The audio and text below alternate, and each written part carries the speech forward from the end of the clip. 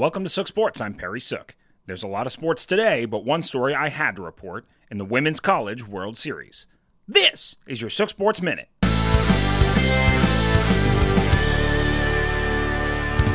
GOAT status. Well, the hunt is over as the Oklahoma Sooner softball team has won the Women's College World Series. After again falling behind to Texas early, the Bats could not be kept silent, with 2 home runs leading the way to a 10-run night. Over the tournament, Oklahoma broke their own record, scoring 116 runs, and finished the year with only 3 losses. This is their second consecutive title and 4th in the last 6 finished seasons.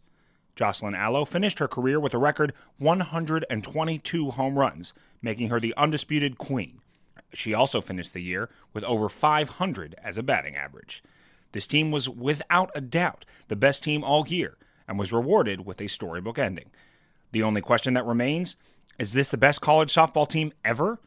Though it's a tight contest, including several former iterations of the Sooners, against a higher level of competition than I can remember in college softball, this team simply dominated the record books and their opponents.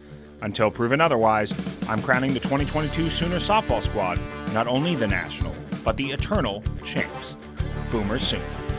This is your Sook Sports Minute.